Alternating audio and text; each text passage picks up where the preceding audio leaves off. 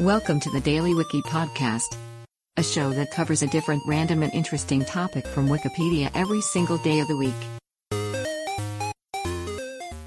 Today is June 4th, and here is today's featured Wikipedia article.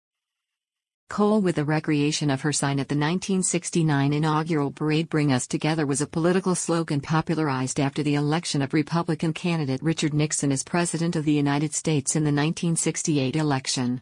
The text was derived from a sign that 13-year-old Vicky Lynn Cole stated that she had carried at Nixon's rally in her hometown of Deschler, Ohio, during the campaign.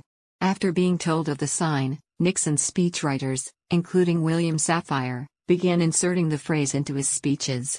Nixon mentioned the rally sign in his victory speech, adopting the phrase as representing his administration's initial goal, to reunify the bitterly divided country. Nixon invited Cole and her family to the presidential inauguration, and she appeared on a float in the inaugural parade. The phrase "Bring Us Together" was used ironically by Democrats when Nixon proposed policies with which they disagreed. In newspaper columns written in the final years before his 2009 death, Safire expressed doubt that Cole's sign had ever existed. Today's featured article is provided by Wikipedia. You can find a link to the article in the show notes.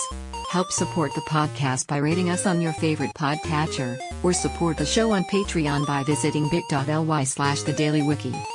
Thanks, and tune in tomorrow for an all-new episode of the Daily Wiki.